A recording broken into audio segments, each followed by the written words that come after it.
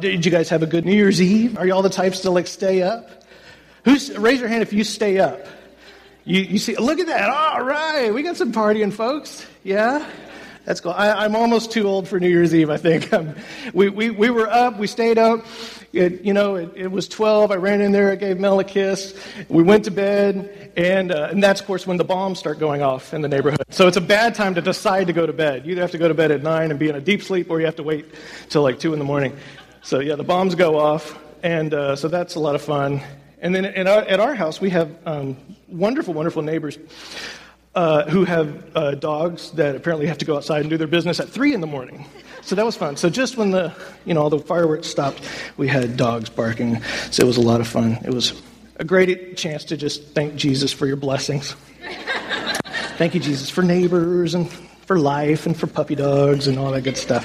Hallelujah. But it was awesome.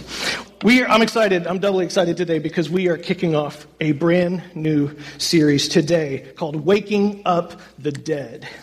And this series, let me tell you what, I have one goal. It is to help you shake off the past and embrace 100% what God wants for you in 2016.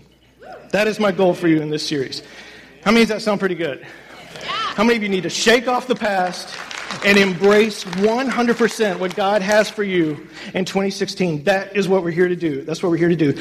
Last year, we were praying for God to give us vision, direction, as we always do with everything we do. And I felt His unmistakable leading to start this year by helping us to shake off the past and embrace 100% what God has for us. And I don't know why, but you know what? God knows the future, so it's amazing. The Holy Spirit, if you get the Holy Spirit involved, you can plan 3 or 4 or 5 months in advance for things because He knows what's coming. He knows what's going to be going on in your life.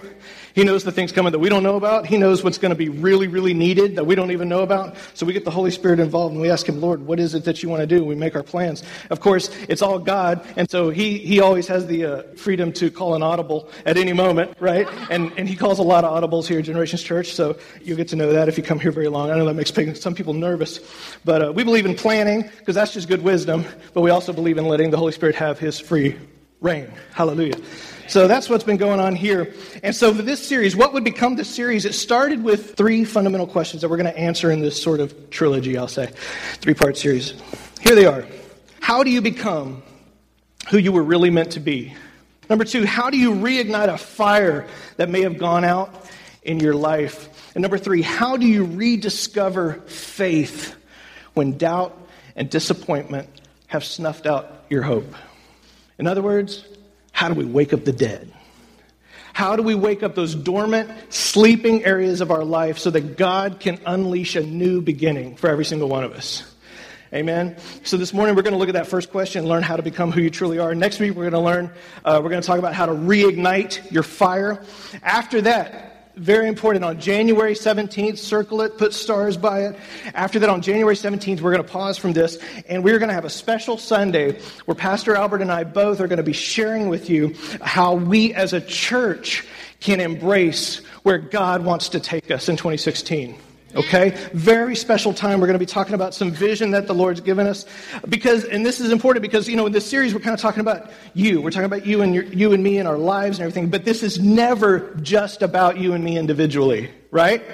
Never make that mistake. It's also about this journey that we're all going on together. And so January 17th, Sunday, make sure you're here for that because we're going to be talking about this journey that we're all going on together and the part that you play in that, the part that we all play. And I'm very excited about that. The week after that, I'm really excited because I'm actually going to be out of town. I get to go to Israel in January. I'm so excited. In just a couple of weeks with Pastor Dad here. So that's going to be wonderful. My wife and I, and it's going to be a wonderful time going to Israel. First time I've ever been and never just dreamed I would ever get to go. And so I'm just can't hardly contain myself. But while I am gone, and I'm the only thing I'm upset about is I won't be here. I am so excited about the special speaker that we have for you to hear. This guy you're going to hear preach. Many of you, for the very first time, you'll ever actually hear him preach. And that is our very own amazing anointed youth leader, John Burns, is going to be speaking on Sunday morning. That's the 24th. And I'm telling you what, this man is anointed. Many of you don't even know John and Jeannie. They've been pastors before of their own church. These are anointed people. They lead our teens, and they do an incredible job. So the teens know how amazing he is, but many of us have never heard him. And so that is going to be a special Sunday. I'm very excited about that. And then we'll finish the month, God willing, unless he calls an audible, we'll finish the month with part 3 of this trilogy, Rediscovering Faith. That's just kind of a quick synopsis of January. Now you know everything that's happening. Hallelujah. The scripture that God dropped in our heart as a sort of mission statement in my heart, as a sort of mission statement for this whole series, is out of Ephesians 5. I just want to share this with you. Ephesians 5:14. He says, "Therefore, awake, O sleeper, and arise from the dead, and Christ will shine on you." Awake, O sleeper, arise from the dead, and Christ will shine on you. This is going to be our rallying cry for this month. I've talked to a lot of people who sound like they would love to just kind of put 2015 way behind them. Right? How about you? Anybody kind of like that? Some of you may have had a wonderful 2015. Some of you went through hell, and I know your stories.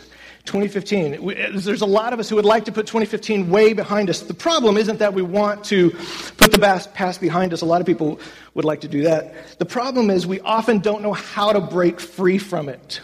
Okay? And so what happens is if, we get this big long list of wants and wishes and if onlys, and I'd like to break free, and I'd like this to be new, and I want to try this new thing, I want to do this.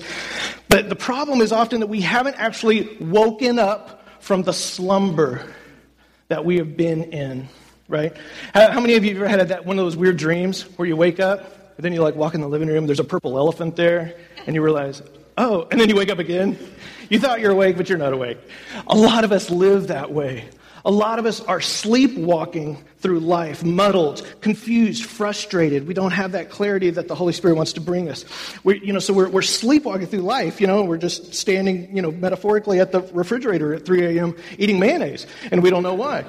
Maybe that's just me. Maybe I'm just thinking out loud again. But that we're muddled, we're confused, frustrated, and what we need is waking up. We need to wake up. Wake up, O sleeper, and arise from the dead. It's a new year. It's a new morning.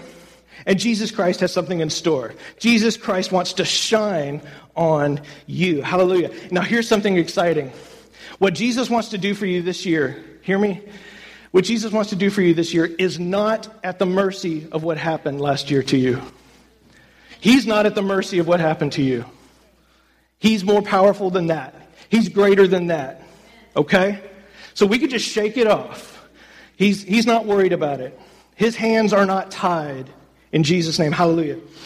I want to read you another scripture. 2 Corinthians 5:17 says, "Therefore, if anyone is in Christ, he is a new creation. The old has passed away. Behold, the new has come." I'll tell you what, if we were going to pick a second mission statement scripture here, this would suffice very, very well. This could be it. The old has passed. The new has come. It is time to wake up. Amen? Amen, amen. So today we are going to talk about becoming who you really are. Amen. We're also going to talk about one of my very favorite movies, but more on that later. Hallelujah. I want to start by asking us 2 questions this morning. 2 questions. Not to build these up too much, but these may be the most important questions you could ever ask yourself. You have to get these 2 questions straight in your mind before you move on to anything else you want to do in life. Your outlook on life and the outcome of your life depend on your answer to these 2 questions. They are that fundamental. You have to answer these 2 questions for yourself, and they are this: who is God and who am I? Who is God and who am I? This first question is critical. Who is God? I heard a story a while back about a little boy. He was drawing a picture, and his mom came over to see what he was doing, and she looked at it, and the mom asked her little boy, "What is he drawing?" And the little boy said, "I'm drawing a picture of God." And the mommy said, "Well, honey, nobody knows what God looks like." And the little boy said, "Well, they will when I'm finished." Right? Makes sense. But it's true, nobody knows what God looks like, right? We all have this internal image of God, You're walking around with an internal image of God. I am too, with this conception, picture of what he's like. That image or conception or picture of God, I would say, is the most important thing about us. A.W. Tozer agrees. He says this: what comes to mind when you think about God is the most important thing about you.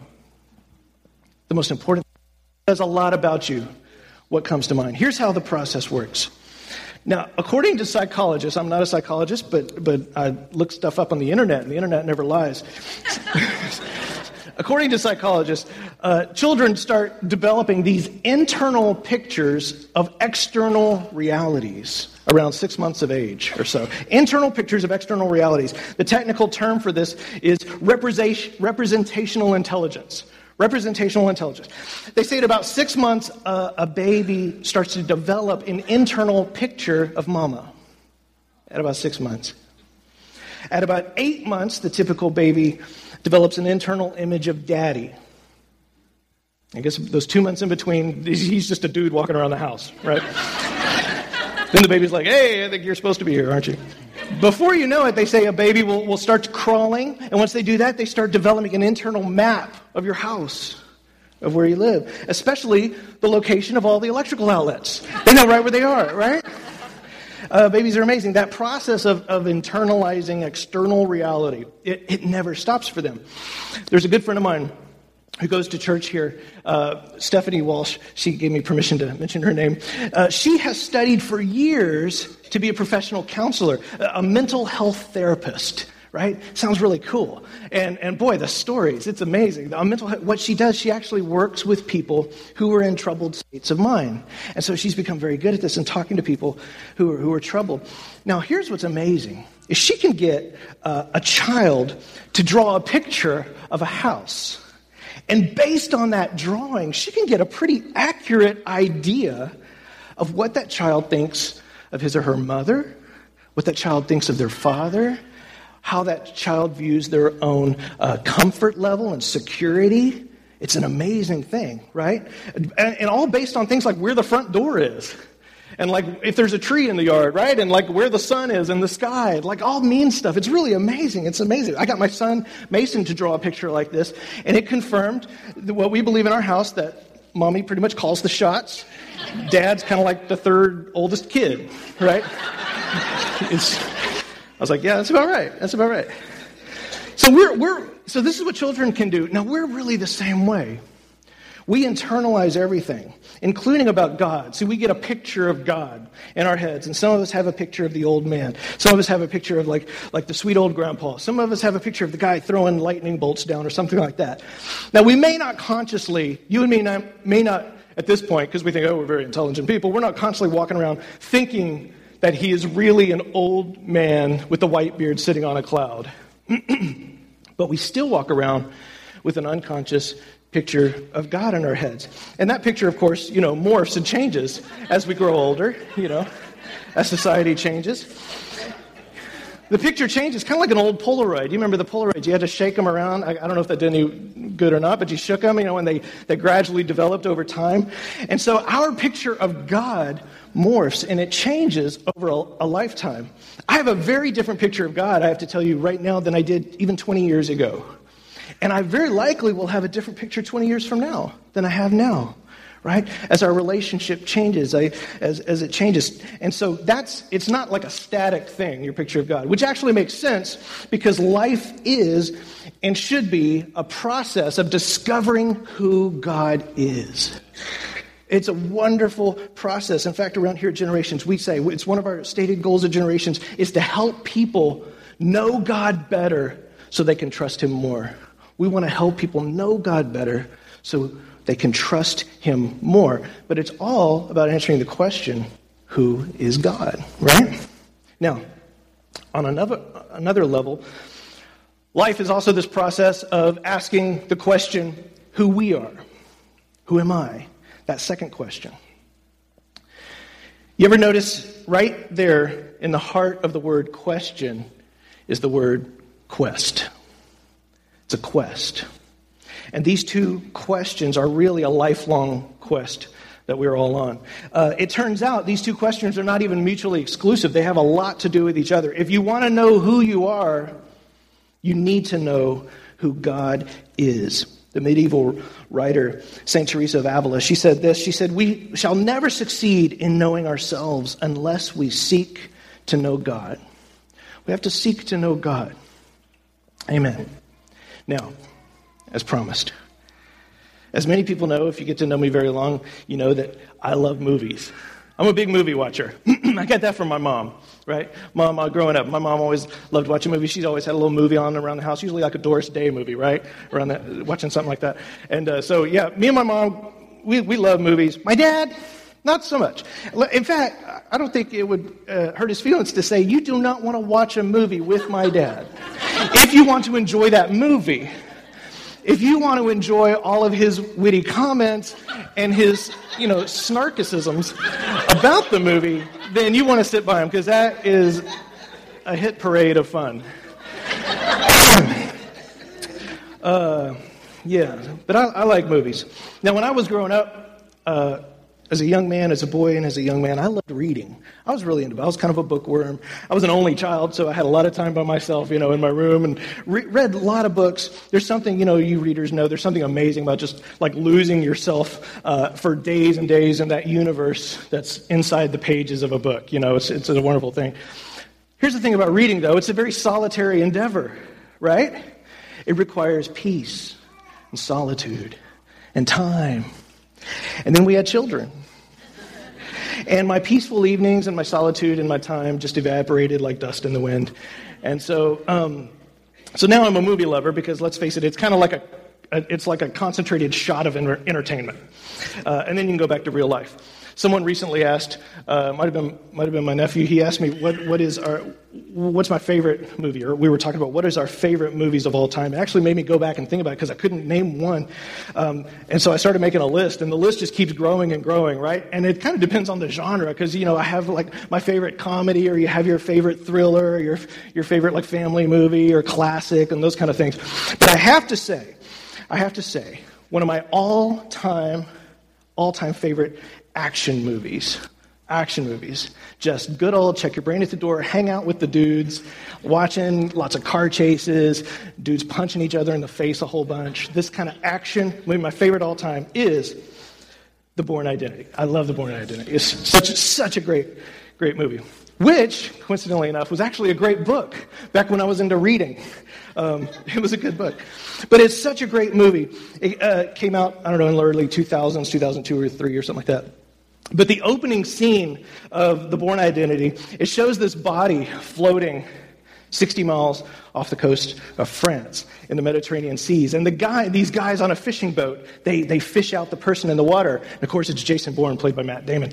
And they fish him out of the water, and it turns out he's still alive. He's still alive. They can't believe it. But he has no memory of who he is or how he got there. He has no name, no identity. And so the movie is all about his quest to rediscover who he really is. Now, in the book version of The Bourne Identity, written by Robert Ludlum, the author writes this very profound statement that sort of summarizes the whole story. It says, Jason Bourne is a microcosm of us all. We're all trying to find out who we are.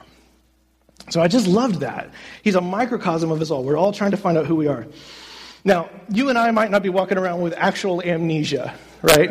But the truth is, for some of us, it might as well be the case, the way we walk around, because often the circumstances of life, the things that smack us, they leave us completely severed from the person we were meant to be. Something goes off track, and we become somebody else than the person we were meant to be. In 2 Samuel 7:18, King David, he asks a question that Jason Bourne asks over and over, really. He says, "Who am I, O sovereign Lord, and what is my family that you have brought me this far?" And he goes on to say, "Is this your usual way of dealing with man, O Lord?" This question, who am I? It's the fundamental question mankind's been asking for thousands of years. Now, one of the great ironies about the story in The Bourne Identity is that, unlike most people, Jason Bourne knows that he doesn't know who he is. He knows that he has amnesia. So in a sense, for him, the amnesia is like a blessing and a curse.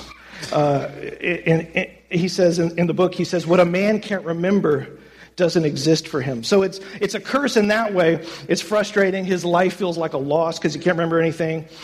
The amnesia, though, it also forces him to be very intentional about rediscovering his real identity. That becomes his sole motive. And it's that type of intentionality that we need to rediscover who we really are. We have to be intentional about it. The late British adventurer and author Beryl Markham said, you can live a lifetime and at the end of it know more about other people than you know about yourself. Such a profound statement. Another writer, Sidney Harris, once wrote, 90% of the world's woes come from people not knowing themselves, their abilities, their frailties, or even their real virtues. Most of us go almost all the way through life as complete strangers to ourselves. So self-discovery, it is a long, hard process. And it lasts a lifetime, really. And that process isn't usually easy. In fact, it's often painful. It's painful. In the movie, Jason Bourne, he has to confront some pretty ugly truths on his way to finding out who he is, right? And I won't spoil it for you if you haven't seen it, right? But he has to survive some assassins. He has to survive some car chases. He has to survive, getting punched in the nose a few times, quite a bit, before he rediscovers his true identity. And his breakthrough finally comes only after he faces that first near-death experience of almost drowning in the sea. He has to go back to where everything went wrong. That's where he has to go. So sometimes for us, for you and me, it takes a traumatic experience. It takes having the courage to face, honestly, and to go to that place to snap us awake to who we really are. We have to go to that place where the traumatic experience happened, to wake us up from sleepwalking. I was watching this documentary one time. It was so powerful. And it showed a group of people. It was talking to people who had been forced to confront their own fears of death. Most of them had been given some sort of a terminal diagnosis from a doctor. Now, what's remarkable as I was watching this is when these people discovered that they were very likely going to die, a few of them just shattered, like psychologically. It just ended them mentally. But many of them felt liberated. They felt liberated. And I can't even imagine what that would be to go through. But this one woman, she was diagnosed with an incurable disease. She said, this isn't a death sentence for me, but a life sentence. And I got to thinking, because for her, every single petty thing she ever stressed about was suddenly gone. And she was free to spend every moment left truly living, right? It was a life sentence. Crisis, going through some sort of a crisis has a way of speeding up the process, I think, of discovering who God is and who we are. We talked a little bit about it back last year in our Philippians series, how suffering sometimes has a way of focusing us on what's important. God doesn't bring the suffering, but he also doesn't waste it. He doesn't waste it, right? Nothing is wasted with God. So all things work together for good. He doesn't bring the suffering, but he's not going to waste that moment, right? And so when I look at my life, I have to say it's the failures, it's the disappointments, the tough times, the stressful times that really often reveal who God is and who I am. I find out who I am in those times. We find our true identity during the highs and the lows of life. Some of you have lost who you really are. Some of you have been sleepwalking through some kind of disappointment, some kind of trauma, and you've been sleepwalking. And you need to go back to the place where you lost your true identity. You need to go back to that place where you became someone you're not. Listen, this is for somebody. Some of you are living someone else's dream for you. You're living other people's expectations of you, but they aren't God's dream for you. God has a dream for you. God has a dream. He has a dream for every single person. He has a dream for this church. He has a dream for you, an expectation for you, and you need to go back to that place where you lost your identity and start fresh. What is God's dream for you? C.S. Lewis put it in a really brilliant way. He said a math problem gone wrong can be put right, but only by going back till you find the error and working it afresh from that point, never by simply going on. See, if you got the math problem wrong, you can't just keep doing some more sums and minuses and try to till you get it right. You have to go back to where the error happened and start afresh. That's why, think about this. This is why the Bible says that when we come to Christ, it's not like just a math problem and he's going to keep working on it. He doesn't just cover up our sins and help us to start living better lives, and just start acting more moral. He makes us new creations. He goes back to where it went wrong. He takes us back so that we are, in a very real spiritual sense, born again. That is why we say that. When you enter into a relationship with Christ, you become the person that God always destined you to be from the moment of your conception. That is what happens when we come to Christ. Even the word convert in the Greek, it actually means reverse. It means to reverse directions. God reverses the effects of sin. He redeems those bad experiences. He doesn't waste them. He redeems them. And he helps us rediscover who we were meant to be all along. Just like the writer George Eliot said, it's never too late to be who you might have been. It's never too late with God. Hallelujah. But here is where, for Christ followers, for us Christians, it's a little different than for the world. The key to self-discovery is different for Christians than it is for people who don't know Christ. For the world, discovering who you really are is all about living a life entirely consumed with yourself. That's how you discover who you really are. You spend your whole life obsessed, and it totally revolves around exploring your every desire and your every cravings and essentially serving yours truly. And it's a lot of navel-gazing, and this is how the world discovers who you really are, right? But for the Christian, the key to self-discovery is different. The key to self-discovery is learning to see yourself the way God sees you. That is how we enter into this self-discovery, right? Remember, there's two questions. Who is God? Who am I? So for us, Scripture reveals these things. Scripture is both a window and a mirror. You can think of it like this. Some passages are like a window. We look through Scripture and we get to see God. We get to answer that first question. Who is God? We see Scripture through that, right? We see God through the Scripture. And other passages are almost like a mirror that we see ourselves reflected back in the Scripture. James 1, he says this in verse 23, anyone who listens to the word but does not do what it says is like someone who looks at his face in a mirror, they read the word, and after looking at himself, goes away and completely forgets what he looks like. So Scripture is like a mirror. The Bible is our mirror. When we look in the mirror, we see ourselves the way God sees us. So what does God see when he sees us? We get a clue of that in Genesis. In Genesis 1, God says, let us make mankind in our image, in our likeness. Now, this is really important. So when God sees us, when he sees you, he looks down, he sees you, he sees his reflection, his likeness, his image, right? You and I were created and designed to be image bearers of God. Very important. We're made not only to worship God, but to represent him to the world, to everyone we meet. And even though, let's face it, that image is probably often imperfect and it's scarred by sin, every single disciple of Jesus Christ bears that indelible stamp of God. Every single one of us. That stamp of our divine origin. You're walking around with it. It's in you. Some people think that Scripture has a low view of humankind because it says all have sinned and fallen short of the glory of God. But that's just a reality check, right? That's just truth. None of us are morally perfect, and Scripture says so. The truth is, I think Scripture has one of the highest views of mankind you can have. We are made in the image of God. Amen. The image of God. You are invaluable and irreplaceable. That is what Scripture says about you. So we need to remind ourselves of that daily. That each one of us is made in the image of God. Let me tell you what, it'll change the way you see yourself.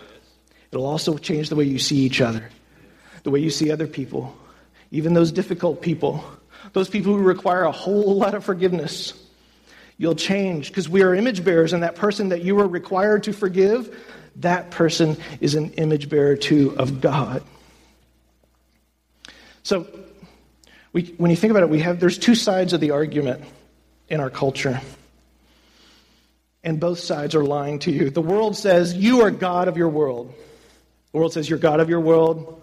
It's all about you, right? That's what the world says. Religion says you're a worm. You need to live in condemnation. You need to earn your place before God.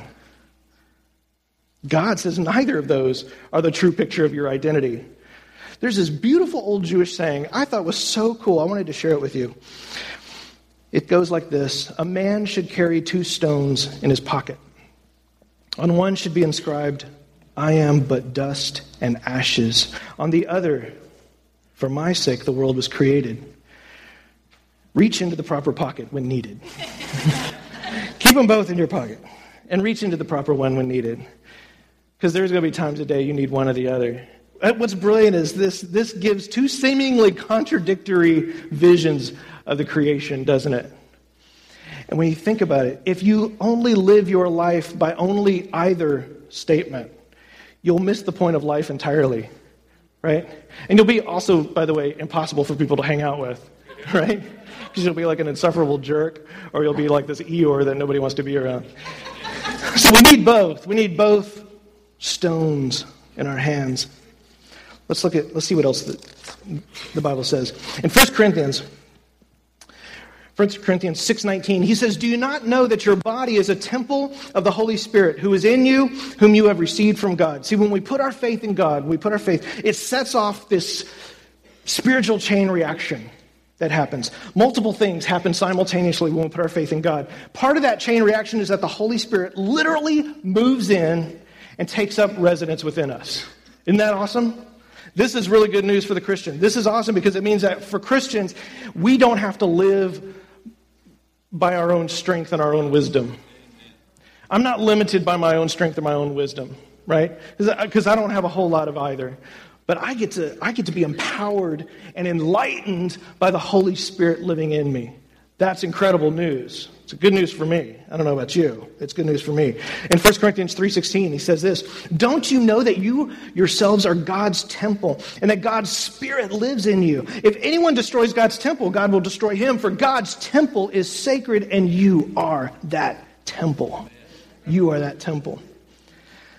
Some of the coolest things I've ever gotten to see. I've been so blessed that I've gotten to go to Europe before, and there I've gotten to see some of the most magnificent cathedrals and temples that have ever been designed by man. I've stood in those things. Some of these places where they have stood for hundreds, some of them have stood for thousands of years, these places. And you walk inside these churches that were specifically designed to make you gasp when you walk in. They're specifically designed to make you feel small and reverent, right? Before just the grandeur of the place. Soaring ceilings that you just can't even believe were built, without industrial age equipment, machines. Cathedrals that took literally generations of craftsmen to build. Stained glass that tell entire stories and make the sunlight dance in all these different colors when you see it coming through. And I remember in this one beautiful place we got to go, Melissa and I remember having this distinct thought when I walked in, as impressive as this temple is, and I was in awe, I had to admit, I was humbled before it, even that it was not nearly as valuable or as amazing as a single human temple. As impressive as it is, the key to self-discovery is seeing yourself the way God sees you. And when God looks at you, he sees his image. He sees his temple. He sees his child. You are more valuable than all of these. John 1:12 says, to all who have received him, he gave the right to become children of God. Come on. Children of God? Why would he do that? He didn't have to do that. He could have just said, you're my servants, just behave till you die. Maybe I'll let you in. No, he made us children of God. Often, I think our perception of ourselves is based on what other people have said about us. It's based on what other people's perception of us is. That's just kind of the way life works, right?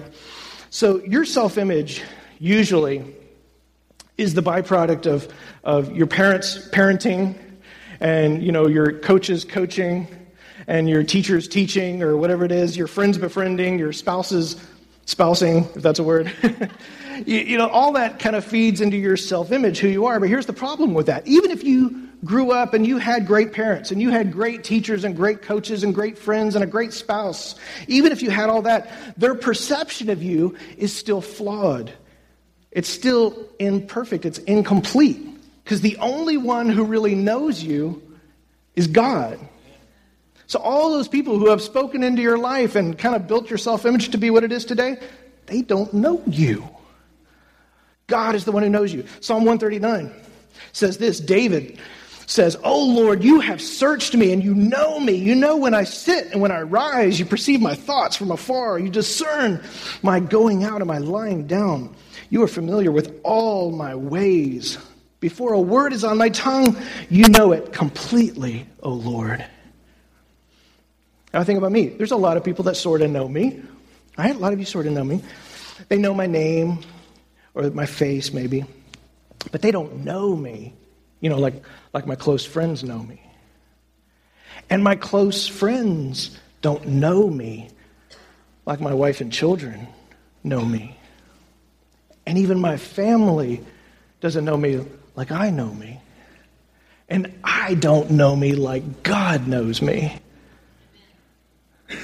God, the way he knows me. If you follow the logic of this passage here, the conclusion you come to is this. If you don't know God, you can't really know yourself. If you don't know God, you don't know yourself. Or to put it another way, if you really want to get to know yourself, you got to get to know God. You need to know God better so you can trust him more. And in the process, you get to know yourself. God knows you better than you know you. There's nothing about us that God doesn't know. In Matthew, Jesus says that the Father has the number of hairs on her head numbered. Psalm 4, David says, God even notices our sighing. Our sighing, that's those low frequency distress signals that we let out when nobody's around. He knows, he heard, he felt that. He knows where we are at all times, geographically and spiritually. He knows where we are. He knows every thought, every word, every memory, every experience that we've ever had. He knows it. The way you discover who you are is by discovering who God is. We let God define reality for us instead of other people and instead of trying to define it ourselves. Let God define your reality. We let God tell us who we are instead of listening to all those other voices. Amen. Now, before we finish today, I want to show you one of the most poignant scenes, I think, in The Bourne Identity in the movie. It's just after they fished him out of the water in the opening scene. Watch this. Let's see if it comes out. Turn it up if you... Well, I don't think there's much...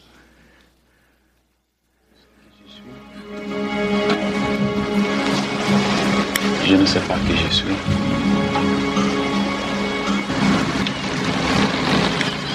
That's what I look like. Vertel me wie ik ben. Weet je wie ik ben? Hou dan godverdamme ook met dat gezeik. En zeg het me.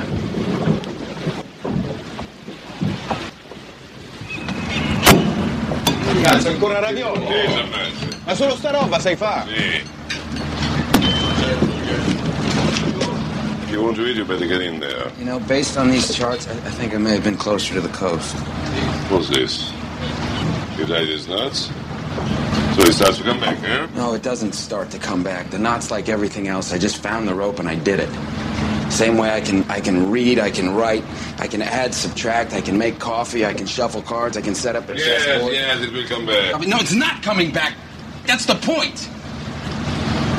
I'm down here looking through this all day. For 2 weeks I'm down here. It's not working. I don't even know what to look for.